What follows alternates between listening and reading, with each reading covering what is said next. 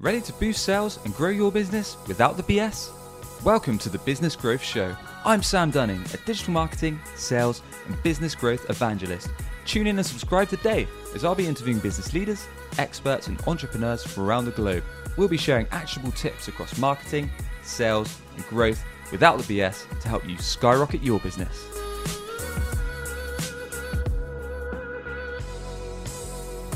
And welcome back to a fresh episode of the Business Growth Show. I'm your host, Sam Dunning, co-owner over at webchoiceuk.com. And today I'm joined by Rajiv Nathan. Rajiv, known as the heavyweight champion of story, Rajiv is the founder of Startup Hype Man. He helps growing companies not suck at telling their story so they stand out to their audience, stand apart from competitors, and break through in their category. Rajiv, a warm welcome to the show, sir. How are you doing? Thank you for having me. Appreciate being on the show with you. No worries, dude. So looking forward to this one. And we're going to be talking all about why you need to reverse engineer your sales demos. And a lot of people are probably thinking, what the heck? What does that even mean? Like, this sounds really silly, Sam, but we're going to dive into why it works and the nuts and bolts and how it's going to help business owners, marketers, salespeople alike to ramp up their sales demos and drive that all-important revenue, cash in the bank, and get those sales over the line. But first of all, Rajiv, I want to know from your side, I want to chuck you in at the deep end, as I often do with guests. What do you think really sucks about most sales demos that you see run? Ooh, love that question. So I guess I'll start by saying I think most demos just period suck. Right. And I think what makes them suck is the fact that since they're called a demo, everyone thinks what they're supposed to do on that call is give a 30 to 45 minute tour of the software. And I don't know who's to blame for this. Maybe it was like Oracle or Salesforce years ago who originally like put the button that says request a demo on their website. And then everyone followed suit from there. But this idea that you're getting someone on the call to just beat them over the head with like your back end dashboard, your admin panel for 40 minutes and show them every button and all that stuff. It doesn't really work that well, even for like and I'll always get pushback and be like, well, we have really like technical buyers. And I'm like, great. On a first interaction, like they still don't need to see like the most technical aspects. I mean, do you maybe get an outlier person here or there? Sure, but that shouldn't be your standard. You can always do something that's more technical later on in the sales process if it's required. But as an upfront, all these demos are really, really sucky because they are giving you the tour of the software. They are literally giving you a demonstration, right? Which is the longhand for demo. And we shouldn't be thinking of the call as that. It should be something totally different from that. Gotcha. So to tee this up a bit, and I've certainly sat on my fair share of sales demos. I mean, we get pitched them all the time here at WebChoice, and I've had kind of demos where reps haven't even run discovery calls, and they've even pitched it as something else, Rajiv. So they said like, we want to offer your business something. So I'm kind of curious. I'm like, yeah, I'll take a 15-minute call with you, and then you literally sit through kind of a slide deck of them just running the A to Z of every feature that they've possibly got on their system or their software as a service ever. And you've fallen asleep 5-7 minutes into it. So what's the answer here? Why is this going wrong? Does it start with management? Is it the sales rep's fault? I mean, where is it all going wrong? Well, I think it depends on the stage of the company, right? If the company's in its initial growth stage, I think it's probably starting with the founder or the owner who built the product or was very close to the product from day one. So it's almost like they're like so proud of what they're showing that they want you to see it all. And then that gets like, as they start to hire people, that's the standard practice that gets taught. And I will say there's a lot of cases where when the founder is still doing the sales, like they're able to get by with that just purely on like the fact that they have this zeal and enthusiasm that no one else does. And that ends up like overtaking everything and pushing through the sale. Just pure like sweat equity is pushing through the sale, right? Sure. Because you can't match that level of excitement that they would have about their own product. But then like the first hire you have, there's no way they are going to match that same level of enthusiasm. The second hire will be a little bit less than the first hire and so on and so forth. So I think it starts, especially at a company that's just in that, initial stage of growth. I think it starts with that founder, that owner doing it that way, and then that becomes a standard practice from there. As companies get bigger, what tends to happen is it's really hard to just like gain alignment on one way. And so everyone just kind of starts doing their own thing. And if the head of sales or the different regional heads of sales aren't regularly meeting with their team, checking in, if there isn't a consistent way to say this is at least like the baseline. Sure, you're going to have some personalization based on who you're talking to, but this is the baseline we're trying to follow. Without that, and without regularly reviewing calls, using a platform like Gong or Wingman or whatever it might be, you're never going to like have a way to say, well, here's where we're going wrong. Here's what we should improve on it. Gotcha. Interesting. Well, we can get into that in a bit more depth. Now, what's the right way to attack it? So we talked about kind of what you shouldn't do, kind of run through everything your software has to offer ever, because you'd probably be on a 3-hour call and you'd certainly send me to sleep, if not half of your prospects. So what's the correct way to attack demos? I think the first thing is to adopt the right mindset about this. And, every company that I work with, the first thing that I tell them is like, okay, here's the mentality we need to have around this.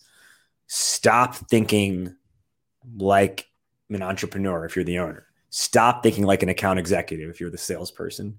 And instead, start thinking like an entertainer.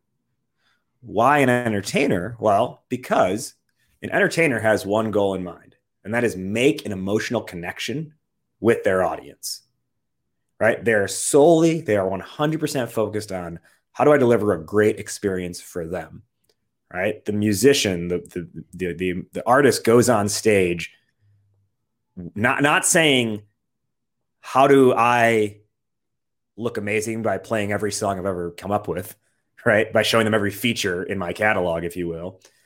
But instead they say, how do I get them to like leave this arena feeling something, buzzing about something? And by doing that, I know it's going to reflect well back on me, but I'm just here to make sure that they leave this arena talking about something and have a certain energy when they leave this stadium. So similarly, that's the mindset everyone needs to adopt out of the gate. And then once we have that mindset in play, right? Yep. You're going to naturally start being more audience focused than you will be product focused or solution focused.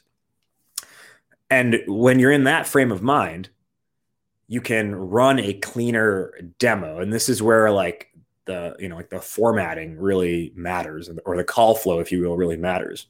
Okay. And so when I work with companies, what we like to adopt is a call flow. And I will say there's a little bit of variance just based on what's being sold, right? And then are they breaking it into a discovery call, then a demo, or is it all one call? But let's just, generally speaking, a good flow to follow is, number one, you set an agenda for the call. Number two, after you come off that agenda and you deliver your company's, I call it your point of view statement. I'll come back to that in a second. I'll get through the whole framework and I'll come back to what I mean. Yeah. From there, you go into discovery. After discovery, you deliver your company's elevator pitch.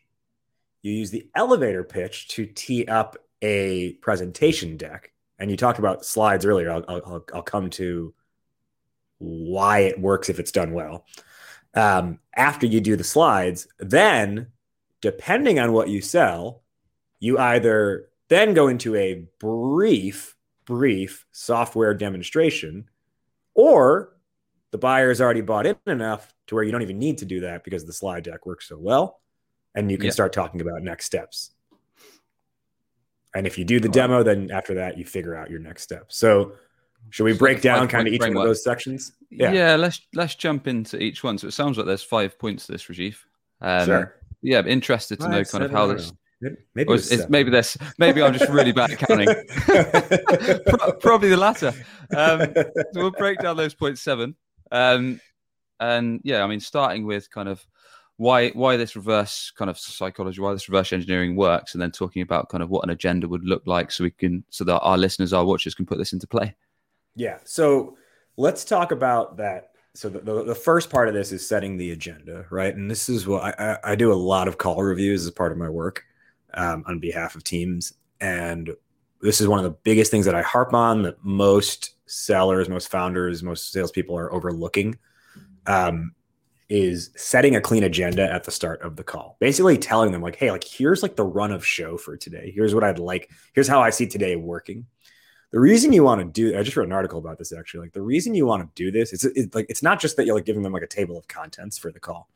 What you're actually doing is creating some like guardrails and mile markers for what's going to happen over the next 30 minutes to an hour.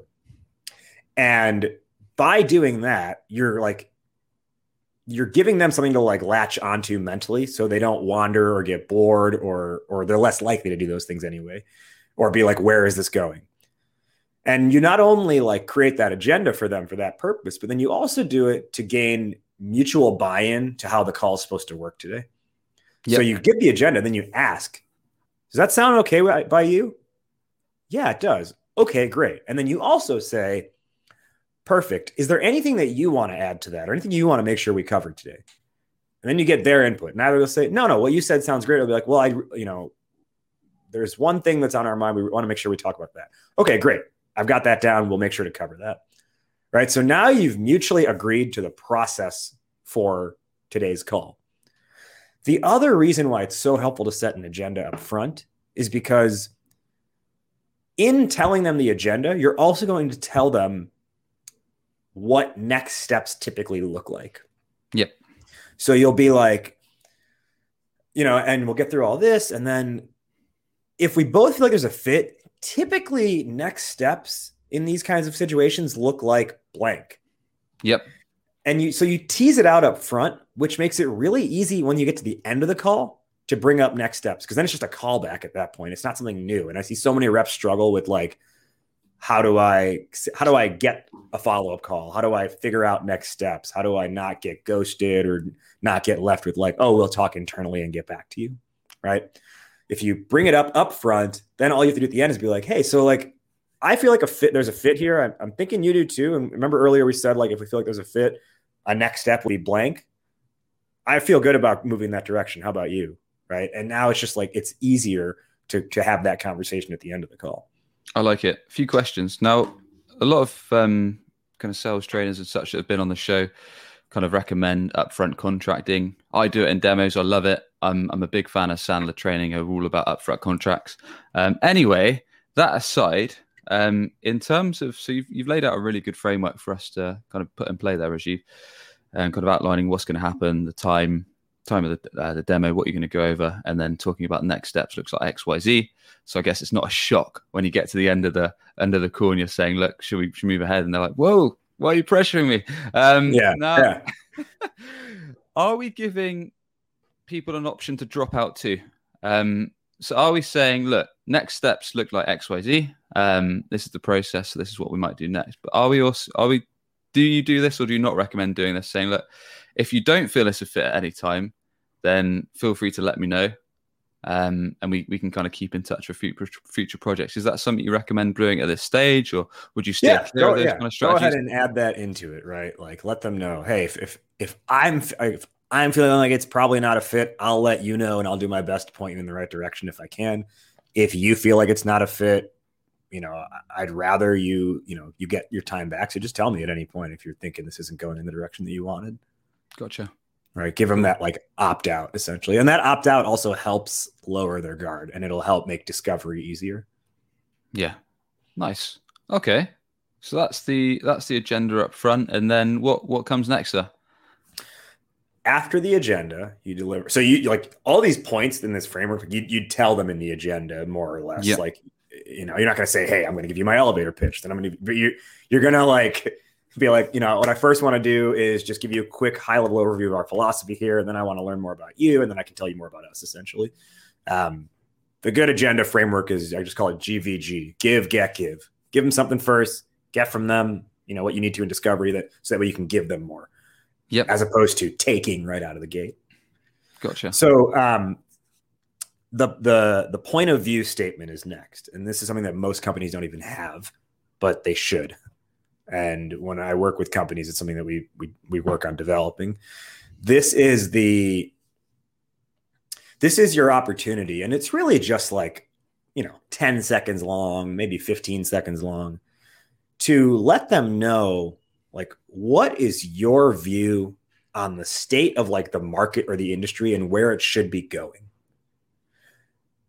Your point of view is solely your own. Actually, like your company's point of view, right? So not like if you have multiple people on your team selling, they shouldn't each have their own point of view. It should be like one company point of view that they're saying here. Yep. What you're trying to do at this point is give them an insight into how your company thinks. Give them an insight into the philosophy your company holds, more or less like the why of your company. And so it's a step towards right away. It is a step towards, if you will, like indoctrinating them into the religion that is your brand. Right. Because nobody else can share your point of view, right? Other companies may have similar features. They may have a software that does literally the exact same thing, but they don't think about it the same way your company does. So if you can architect that point of view statement up front to let them know like what you believe at your core and where you believe the market should be moving, now you're giving the buyer, you're giving the prospect like a certain angle by which to like start thinking things through. And it's your angle, right? Have you got an example of one, Rajiv, just so we can kind of think of something tangible, maybe a company you've worked with, and then you've said, look, because you want to do this is what the point of view statement should be? Yeah. So there's a company I've been working with in the e-commerce space for a while. And our point of view statement there is, let me see if I can remember it offhand. It's something to the effect of, everything we do day in and day out is just a total obsession with e-commerce. We obsess over how do we make sites easier for shoppers to shop on, or how do we make sites more easier for shoppers to shop on and more flexible for retailers on the back end to work with. And so we believe at our core that every retailer should be able to have control over their website. And without that, they're just, they're going to be running in circles. It's some variation on that, right? So we deliver like, hey, we have this obsession with it and we believe in control. We believe in you having control. Yeah. Nice. And what's nice about that is like, so you deliver that point of view statement and then you say something like, I just want you to keep that in the back of your mind. Cause like, I want to learn about your situation, but I just want you to keep that in the back of your mind. Cause like any question I ask, like that's the place that it's coming from, just so you're aware. Got it. Right. And so now you've like unlocked like any type of question that you could want to ask in discovery. Like it's all okay now. Yeah. Sets the tone for the rest of the meeting, the call, I guess, quite nicely. Yeah, exactly. Nice. And so that's the point of view statement, which tees up then the discovery. And I don't know if we need to go through discovery. I will say there's like a couple things that I think a lot of companies can do better. What I like to say often is like, don't bant me. And I'm not saying don't figure out budget, authority, need, or timeline. What I'm saying is, Sam, I'm sure this happened to you before, like where you've been, you're the buyer, and it's very clear that like they're going through this list of like, okay, are there any other decision makers involved? Yeah. Tell me what your pain is. What's your timeline for this? What's your budget? Right. It's just like, it's so obvious that you're getting banted. Just, be able to like do discovery in a way that's more like nuanced and feels natural and actually feels like you're genuinely curious about them. Yeah. And not just like you're, going through that 20 questions list. Completely agree. And we've got plenty of episodes. Like there's one with Benjamin Dennehy. So if you want to check more about discovery and qualifying prospects, be sure to check that one out. We don't need to go into that into too much depth. One question I do have though is how come discovery is almost halfway through this process, where a lot of kind of processes start with asking questions? How come we've chosen to put that a bit later in the steps? It's still pretty early on. Like discovery will still start like 5 minutes in roughly, because the first two steps are just like, agenda and point of view takes like a minute and a half combined. Gotcha.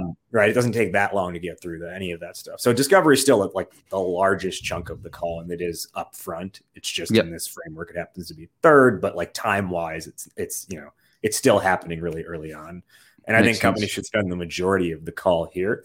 I I will say as well, one of the things I often coach teams on is like really being able to like go down the rabbit hole with someone and like don't dig like 5 holes, like find the hole and really just keep digging and digging and digging there. And also understand, sort of like in partnership or tangentially with that, also understand that in your discovery process, you are trying to figure out like what's the bigger picture beyond just like the silo that your software operates in. Yep. So it's not just like, if a company is, I don't know, in like HR or something like that, let's say it's like a performance management software. Yep. It's not solely about like employee reviews. It's about the bigger picture of like, what is their company culture? What are they trying to get their company culture to look like and feel like?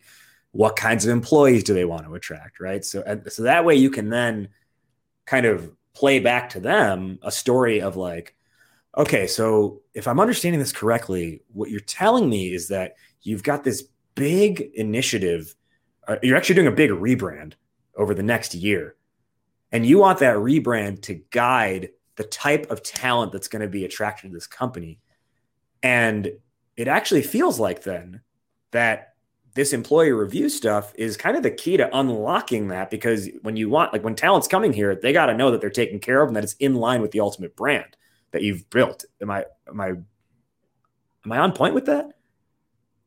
Right. So now you've just attached your software to like the larger situation, as opposed to just, oh, you want better employee review software. Okay. Why do you want that? Oh, because your performance reviews aren't good. Okay, fine. Hey, we have an employee review software.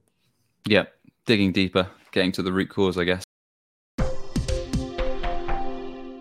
Charles, the business owner, was feeling frustrated. He was spending a ton of time and money on marketing, yet his website was failing to turn his hard-earned visitors into a steady flow of warm leads. Charles, there is a better way. I've just released my brand new mini book, The No BS Guide to Website Lead Gen. Over the last 10 years, I've launched well over 300 websites and taken companies from zero to hundreds of inbound inquiries each and every month. And I felt it was time to share my juiciest website secrets with you. This guide is straight to the point and full of actionable tips without the fluff that you can put into play on your own website right away. Grab your copy today at websiteleadgenbook.com. That's websiteleadgenbook.com. What I would like to know is there one question you love to ask on every discovery call that you think is the killer of all discovery questions? Because I've got a couple myself, but I'd like to know yours. I don't know if I have like one killer question. I will say, well, maybe I do. What I often like to do and work with on is I just call it like qualifying agreement. So I think most sellers know to qualify like disagree or qualify pain, right? Like, oh, this is an issue. Tell me why that's an issue, right? Most of us know how to do that. What most of us don't think about is, can you qualify them agreeing with you? Like, or them saying something positive, and basically get them to like temper their own response and see how real it is. Mm-hmm. Right. Like, yeah. So like, we really do want to get a solution in place. Like it's a big priority for us. Really? Why? Right. Like, and part of that is it also starts to like bleed into like timeline stuff too. So kind of to come to your point here on like good questions I like to ask. Timeline. There are two distinct timelines. There's the timeline that got you here and the timeline that gets you there. So I always like to ask and have teams ask, hey, I'm just curious. How come we're having this conversation today and we didn't have it like 2 months ago, or, we're not having it like 2 months from now? Yeah. Because now they're going to tell you what led up to today and why it's so important. Yeah. And then you can be like, okay, and when do you want to have this live by? And they'll tell you. And then it's like, all right, so can you just tell me like what happens then if you don't go live by October 1st, what happens then? And now you're getting, all right, so that's like kind of like another like qualifying agreement, right? you're getting them to prove to you that what they just said is real and not fluff, or maybe it is fluff, and you're like, and then you'll be able to forecast better. Yeah. Right? So it's like October 1st, but if it gets to like November, mid-November, it doesn't seem like it's too much of an issue. Okay, got it. And do you find, Rajiv, when you ask kind of those trigger questions, like you're asking a trigger event question, like why now? Why not 6 months before? Why not next year? Why don't you just hold off for 18 months again? If they're just like, if they don't give a compelling reason, if they don't say, well, we have to hit this deadline because if we don't, we're not going to hit our number for the quota, or I have to do this, otherwise we're going to lose 10 staff members' jobs, or I'm going to lose my job. If there's not a compelling reason or something like that, and the buyer's just like, well, it doesn't really matter. I could do it now, could do it next year. My CEO said to look at it. If they're not that fussed, do you find they often buy? If you're lucky, if you get really lucky, they still buy. But if they don't have a real reason behind, if they're, and I think the cool thing too is it gives you as the, purveyor of the soft, you as the demoer, as the seller, it gives you some ground to stand on to be like, what should I do next in this call? Is it worth continuing to pursue, or should I be like, okay, you know what? It looks like you're just kind of like, trying to get some ideas right now. So why not? Here's a couple things. Let me just show you real quick. And then, you can like wrap up in the next 5 minutes from there. Yeah.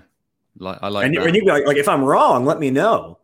But, I'm just getting a sense that you're just trying to get some ideas right now and maybe don't necessarily go like too deep into this. That's a really good response. You're almost pushing back on the prospect, the buyer, to say, look, do you really need to do this right now? And I guess if they start pushing back on you, then you've got a qualified buyer. Whereas if they're like, meh, just show me the features, then you're like, possibly not somebody who's ready to do business right now. Good stuff. Okay, so discovery job done. Mm-hmm. What's next on the agenda? So you get to the end of discovery, which now you're ready to so in the give, get, give, you've gotten, so now you're ready to give again, and you're ready to talk to them about your company. First, so what you do right off discovery is give your company's elevator pitch. This is different than the point of view statement. This is your core value proposition wrapped up in 30 to 60 seconds. Now, the formula I developed several years ago for this that works time and time again with companies, I call it Que Pasa, which, you're in the UK. I don't know if you know any Spanish. Are you familiar with any Spanish that you would know what Que Pasa means? No, I don't, unfortunately. I know very little Spanish. Okay. So the spelling of it in Spanish is QUE space PASA, Que Pasa. Okay. And in Spanish, what that means is what's up or what's happening. It's like it's a greeting. Gotcha. You'd be like, Que pasa, friend? Que pasa, amigo? That kind of thing. So the Que Pasa elevator pitch formula that I figured out a few years ago is, I'm always like, you just got to tell people what's up with your business. All right. That's what an elevator pitch is. You're just telling them what's up. PASA, problem, approach, solution, action. Problem, approach, solution, action. Deliver your core value prop through that framework. Problem, approach, solution, action. Problem that exists in the market that your company addresses. Your approach to that. Approach is like your brand promise. Solution is the what. It's the how. It's like the, it's you essentially backing up the promise. And then action is the call to action, which in this case would be essentially being like, does that give you a pretty good understanding, at least at a high level? Yeah. Okay. Now let me tell you more about how that all comes together. Gotcha. Which gets you to the next part, which is, my recommendation is a slide deck. And this is a really, really like controversial topic because some people are like on, hashtag team never slides, hashtag ditch the deck, all that kind of stuff. Yep. And Gong even, recently released some data showing that like win rates drop when a deck is used on a discovery call. Now, I'll tell you, companies I work with, our win rates go up when we use the deck. And I think the reason the industry stat or the overall stat is that win rates drop is because most presentations are terrible. And like the ones you've experienced before that you said, they are capabilities decks, right? Yeah. It's the product broken out on slides that just talk through features, or like slide one will be like, here's our headquarters and here's our client roster. Here's our executive leadership, right? Here's our product. Here's 10 Here's more how slides. many awards we've won. Yeah. This is a bit. Yeah. Oh my God. Yeah. We've won 20 Webby awards in the last 20 years, all that stuff. So that's no good. What you want is a narrative driven sales deck. You want a presentation that paints a picture of change, right?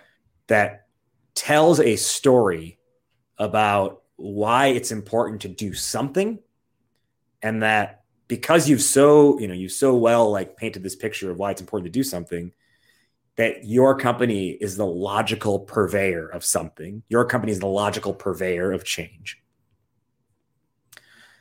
And so whenever I build out presentations for companies, the one thing that they can't wrap their head around, that once they initially can't wrap their head around, I'm like, just trust me, it'll work, is the first 50% plus of the presentation.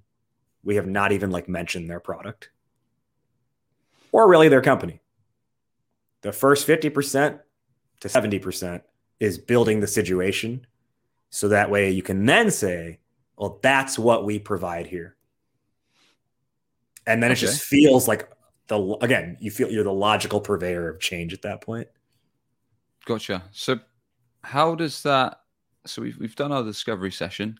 So I guess we understand kind of the problems or the pain points that the prospect's experiencing, and we've kind of agreed it's something that we can discuss further and potentially help with.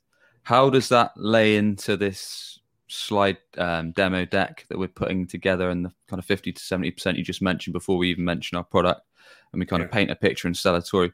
Roughly, what does that look like? So what you're doing in that first half of that deck is you're building up the reason for change, which includes talking about like market forces currently at play, and it includes common challenges you hear given your experience. Right. So what you're able to do during this is weave in the things that they said previously on the call. Gotcha. Right. So it just requires the slightest bit of talent in being able to like reference something you heard in the last 20 minutes. Right. And to just be like, and this is really similar to what you were telling me before. Right. What you're accomplishing with that deck is you're trying to gauge their level of emotional buy-in. And if they're emotionally bought in, everything else becomes so much easier. And you're also trying to give them an easier way to understand, or an easier way to like frame your product in their mind. And if you can do that effectively, like the technique we always use is we try to figure out, whenever possible, we try to figure out what's a analogous scenario or an analogous situation we can come up with to then say, well, that's actually exactly what's happening in the industry today. Right? That if you can come up with that clean analogy that makes sense, it becomes so much easier, especially if you have a multi-stakeholder deal. It becomes so much easier for them to explain internally what your company does. And they can even just grab your slide deck and be like, oh, it's, so you know how this Netflix stuff works? It's just like Netflix, right? Okay.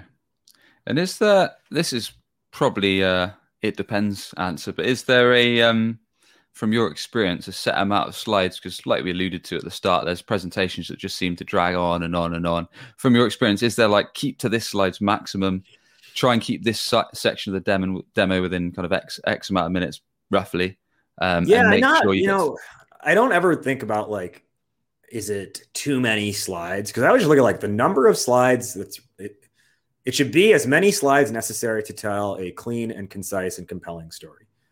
So, like I've worked on presentations that are like 25 slides long, but guess what? Some of the slides you flip through in like half a second, right? It's just like a big picture with one word on it. Mm-hmm. I think, and there's been other ones that have been like 12 slides long. So I just think the key is you got to be like engaging. You got to like talk. It's got to be a dialogue. It can't just be a one-way monologue throughout. You got to be asking them questions, getting them to relate to it throughout. And you want it to probably be like, I'd say somewhere around like 10 to 15 minutes of time in total. Yep. Okay. That's fine. And then is there, from your experience, a good time to introduce product and to then, or to I guess to link in from that storytelling part to the product itself or your offering, and then to pricing, and then to kind of final steps. Yeah. So you'd come off that, like the end of that deck is like talking about the product and then, you know, the success stories you have, all that kind of stuff. And then you use that to, again, so now if they're emotionally bought in, now the actual demo, right, the showing of the software is now just, it's more like a visual wrapper or a visual reinforcement, as opposed to having to like prove to them your worth by showing them the software, right, which makes it really easy. And you don't have to show as much, right? You can spend 5 to 10 minutes here showing them the software instead of spending 30 minutes showing them the software. Yep. And the technique, whenever possible, that should be employed. And I say whenever possible because this technique will typically only works if there's like multiple users of the product. So let's say like let's say it's like payroll software. You have like your admin tool, but then there's like what the employees would see, right? Yep. Which is going to be different than the admin tool. So I called it. So anytime you have like that scenario where there's like a back end user and a front end user, you want to employ what I just call the reverse demo technique, which is don't lead with the back end. Don't lead with the dashboard. Nobody ever said, oh my God, did you see that admin panel? We have got to buy from them, right? Instead, lead with the end user experience. Turn yourself into the end user of that product and walk through what it's like to have the experience being the end user. When you do that, you are automatically communicating through benefits and results.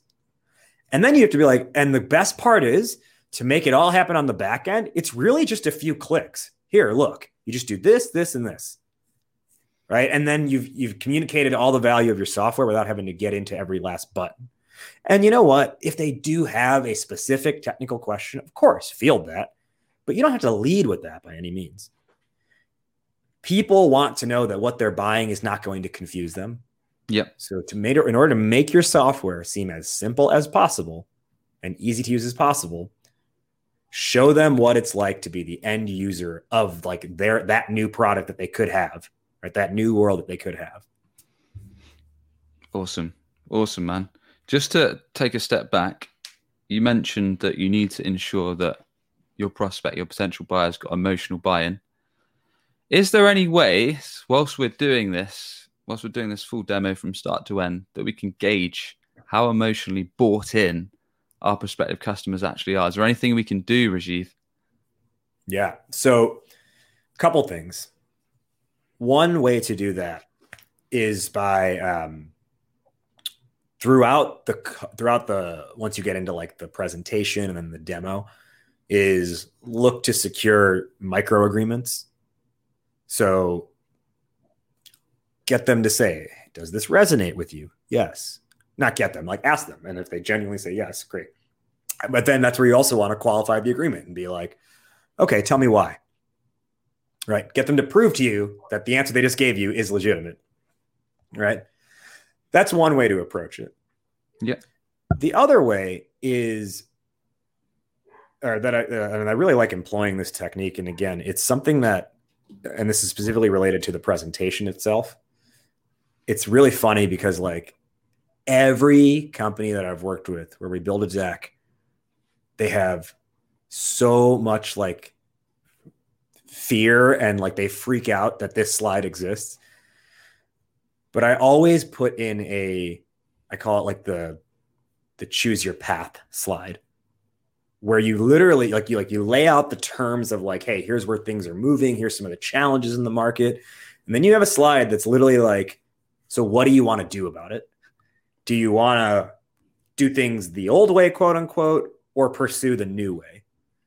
And I'm telling you, 100% of my customers freak out at the idea of using this slide. They're like, why would we give them an out? Why would we tell them they don't have to do this, right? Or why are we even, or the other argument is, why are we even asking them? Of course they should, right? Yeah. And it's like, yeah, of course they should. But what you're doing is making them verbalize, yes, the path you have laid forward is the path we want to explore. They're not saying they're going to buy from you in that moment. They're just saying, yes, this is the path we want to keep pursuing. We want to keep exploring this. Yeah. And I Yeah. tell you, 100% of my customers freak out at it, and then they use it, and it works 99.8% of the time. I love this kind of stuff. And I guess if you bring it up with your prospect as well, it's kind of getting them to verbalize if it actually makes sense and if they're actually happy to embrace the change that your product can give. And if they don't, then you have like grounds to like pause everything right there and be like, okay, we have to talk through that. Tell me what's on your mind at this point, right? Mm-hmm. Nice. Okay. So with that said, I think we've covered a fair amount of ground. How do we look? I mean, do we look to wrap up now? Do we look to present pricing and next steps, or what do we do towards the end of this demo, Rajiv? Your next steps are crucial to this whole, framework, this whole equation, if you will. You cannot leave the call not knowing what's happening next. You've got to create some momentum in the deal. You've got to have a path forward. Mm-hmm. The way I typically see salespeople, founders, reps, etc., do this wrong is they will get to the end and they'll be like, "Okay, great. So it seems like you feel like this is a good fit. Tell me, like, what are next steps for you?" They'll literally just ask the buyer, "What are the next steps for you?" The reason why this is a problem question is because how do I put it? The buyer does not know in that moment, typically does not know in that moment, all the things that are involved in their own buying process. They're just not thinking about it like as clearly as they should. Also, you're leaving it up to them to tell you how to buy your software that you're an expert in selling. Right. And I see you're nodding. So I'm sure like this is stuff that, you like vibe with as well. And you've been able to like successfully employ. So you don't want to put it in their lap because what's going to happen 90% of the time is they'll say, "Oh, we'll talk internally and get back to you." And then you lose all momentum. Not saying you'll never close a deal, but most of the time what will happen is they will be like, "We'll talk internally and get back to you."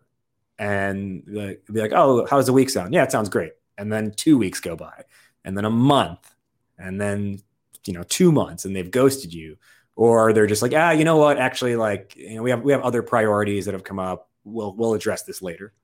Yeah, and we've all been there, right? All power. Exactly. Yeah, right. And you lose all power. You lose all leverage. You lose all the momentum that you generate. You know why? Because the second they may give you all the micro agreements, all the affirmations, all the buying signals in that call, but the second that call ends, guess what? Life hits them in the face again. They go back to the browser tab and they see they have 40 unread emails that happened during the time that the call took place. And all these other things take up their headspace again. And so you immediately get deprioritized. So you got to do your part to make yourself the priority. And you have to know that you have more control over the buying process than you think you do. So if you do the agenda right up front, then it's really easy to bring up the next steps. Hey, I mentioned earlier this. So, we said typically next steps are such and such. Let's go ahead and plan that out now. And what you want to do is not only say like what should happen immediately next. Let's say it's like a technical call, an implementation call, whatever it might be. You want to also map out for them like what's the next step, and then what are the whatever it is, the next 2 to 5 steps it takes, depending on your sales process, that lead to a purchase. Yep. Is what you're doing for those who are on video who can see this. You're saying, I've got my hand out with all 5 fingers here, right? You're saying, hey, here's what it takes to buy our software. And then you're trying to find out, and then you ask, like, how does that align with how you like to purchase things? How does that align with your decision-making process? So you give them a framework to respond to. As opposed to an open-ended, what are your next steps? You tell them your steps for selling, so that they can start to think critically through what are our steps to buying, and all those little things they forgot that comes out now because they understand the sequence. And so you're trying to figure out, are they here? Are they here? Or excuse me, are they here? Are they here? Or are they here? And so what I just did with my hands for those who were just on audio, it was like, are the hands totally apart? Are they sort of interlacing, or are they perfectly interlocked together? Now Sure. you have an idea of you have a real idea of what's going to happen next, and you can put yourself in the center of all of that. And if it's a complete lack of alignment or a slight misalignment, you know what to do to get yourselves on the same page. Gotcha. So let me just throw out 2 scenarios to wrap things up with here, Rajiv. So Sure. I like how it links to kind of the upfront agenda we set at the start, saying, look, this is the next steps with us. Typically, it looks like we do X, Y, Z, and that'll mean that we move forward because this is how we work. We're linking it back at the end. If we've got, let's say, a product that's quite a fast sales cycle and we can actually close the deal there and then, what strategies should we implement if we don't need to do kind of extra steps? Whereas if we, on the flip side, if maybe we're in a more complex kind of selling process and we're dealing with the enterprise and our sales solution maybe takes 6 to 12 months to typically close a deal. If they bring up issues, how do we attack that? Looking at both spectrums before we close this out. Yeah, it's actually, this is funny you asked this. This literally just came up yesterday. One of my clients, their APAC team is able to do one call. Like US is totally different, but in APAC, it's like a one call close. And I'm like, okay, there's no need to confuse the situation more by adding in extra layers here, right? So in those cases, and you'll tend to know like the buying patterns are after just like going through it a few times. So you'll know like what to say next step should be up front, right? And in that case, your agenda at the beginning, you'd be like, hey, typically we come out of these calls like, and people have a pretty good idea of what they want to do. So I want to make sure that you have direction. And if you feel good about making that decision, we can start putting together, the contract or whatever it might be. And, ideally get you launched very quickly from there. Right. So that like, don't confuse the situation more if you don't have to. And if you're worried about, hey, maybe you said, typically a next step is we do another call, but then they're ready to buy at the end of the call. You can be like, hey, earlier I mentioned a next step is doing another call. Seems like you already have everything you need at this point. And if you feel like you're ready to just move forward, let's go ahead and do that. I don't necessarily want to have to like take time away from other resources at your company if we don't have to. Right. So you always have flexibility. All of these things I'm saying, they're just giving you, I think I had to use the word earlier. They're just giving you like guardrails to stay within or to work off of.